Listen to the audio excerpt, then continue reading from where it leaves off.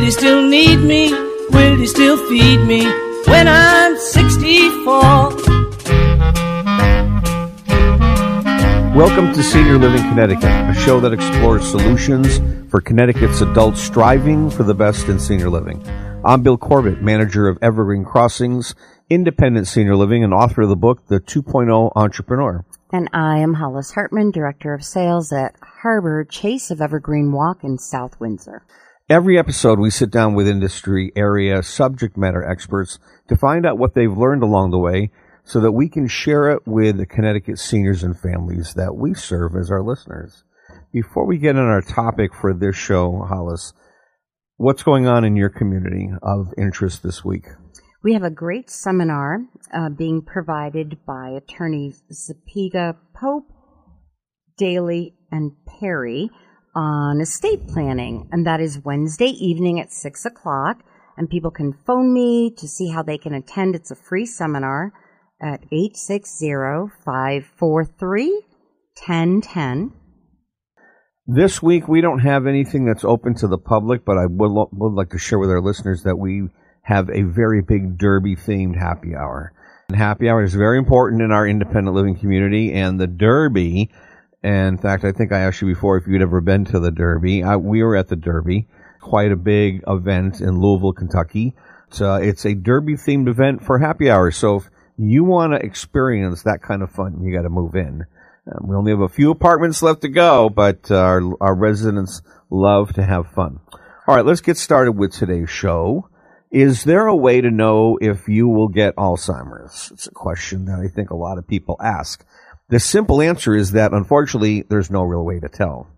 There are a number of risk factors that can increase your chances of developing the condition, but it is very rare that these factors will guarantee that you will get Alzheimer's at some point. So we asked Liz Cornish, owner of New Seasons in Life, a company that specializes in guiding seniors and their families through the maze of all the assisted living and memory care in Connecticut, and she is ready to talk about 6 ways to decrease your risk of getting Alzheimer's. Welcome to the show. Thanks, Bill. I appreciate you having me. One of the things that just struck me is there was a study with over 2,000 men in Wales. It was done over a 35-year period, and they found that people who followed 4 of the 5 behaviors that we're going to talk about were up to 60% less likely to develop dementia. If any of these factors were at play. Correct. If they followed these factors of physical activity and things we'll talk about. So you got 6 of them. Go ahead and give them to us. So the first is physical activity. Second is healthy eating. Well, let's talk about each one at a time. So when you say physical activity, just going for a walk every once in a while or going to the gym and sweating it out, what are you talking about? The studies are showing that if you have physical activity at a moderate or intense level for 3 days a week, you decrease your risk of developing Alzheimer's or dementia by about 30%. Really? Mm-hmm. Absolutely. Okay. All right. The second one you mentioned is eating healthy. Eating healthy. So, oh my gosh. Does that mean we can't have pancakes or cashew nuts or? No, that doesn't mean you can't have it. Splurge day? Splurge day. Can you have a splurge day? Once in a while. They show that if you are eating healthy, eating more of a Mediterranean diet, lots of green leafy vegetables, and healthy moderation of proteins and carbohydrates and fats, that decrease the risk of developing dementia by 53%. Really? That's amazing. It is. It is. So, keep the sugars down and the vegetables up, and that will help to decrease your risk of developing dementia or Alzheimer's. All right. What else you got? Number 3? Don't smoke. Oh. That's a big one. 14% of Alzheimer's cases worldwide are linked to smoking. Really? Yeah. That's an interesting connection that I never would have thought of. Just by stopping smoking or not starting to smoke, if you're young, you can decrease your risk of developing dementia down the line. Smoking does a lot of damage to the circulatory system. A lot of vascular dementia, Alzheimer's, really affects the circulatory system. Anytime we damage that can increase our risk. Are there any contributing factors to someone smoking marijuana as opposed to cigarettes? I haven't come across any studies that have compared marijuana versus cigarettes. But the cigarettes are definitely, the tobacco and the oxidative chemicals in the tobacco are damaging. So it'll be interesting in a few years, based on what Hollis is asking. Are there impacts from that because of the increase of use of marijuana? Right. That'll be definitely interesting. All right. Number 4, you say, is drink less alcohol. Drink less alcohol. Alcohol, as most people know, any type of alcohol does kill brain cells. Drinking over long periods of time, more than, say, 1 glass of wine or 1 beer or 1 small mixed drink a day, if people are drinking 2 or 3 over long periods of time, that really increases their risk of developing dementia because you're damaging your brain as you do that. And then also binge drinking, especially younger people. When you're binge drinking and doing large quantities of alcohol at a time, the brain just does not like that. And those cells, when you kill those cells, they're gone. They're gone. They don't regenerate. They regenerate. No. So that's interesting to see if they would have studies that shows these individuals drank a lot and the higher percentage of them got Alzheimer's. Right. And I can tell you through my physical therapy experience for the last 30 years, I have seen many people with Alzheimer's, and a lot of times their history includes heavy drinking. You then say number 5 is stay mentally and socially active. Right. Well, social isolation was associated with a 50% increase in the risk of dementia. You know, being socially interactive and being in community, having activities to do that stimulate the brain, the mind, the spirit, and the body, everything, but especially just being socially active, having a conversation with someone stimulates brain growth.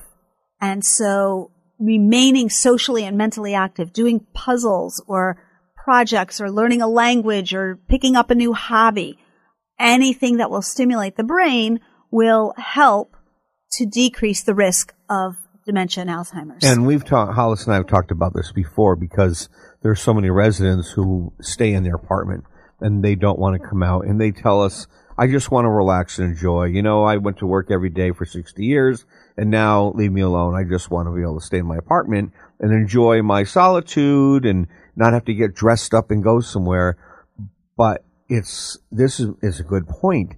If they want to, longevity is important. They've got to get active within a community full of people. You got to find somebody that you can get along with, somebody that you can like, right? Absolutely. And that's one of the biggest points when I talk to people about different communities or staying in their home is so many people are just home alone and isolated, and they may see just one person, just their son or daughter once a week. The studies are showing that social isolation not only is just terrible for your cognition and, you know, increases your risk of dementia, but it also, they're showing that it has the same effect as smoking 15 cigarettes a day. Really?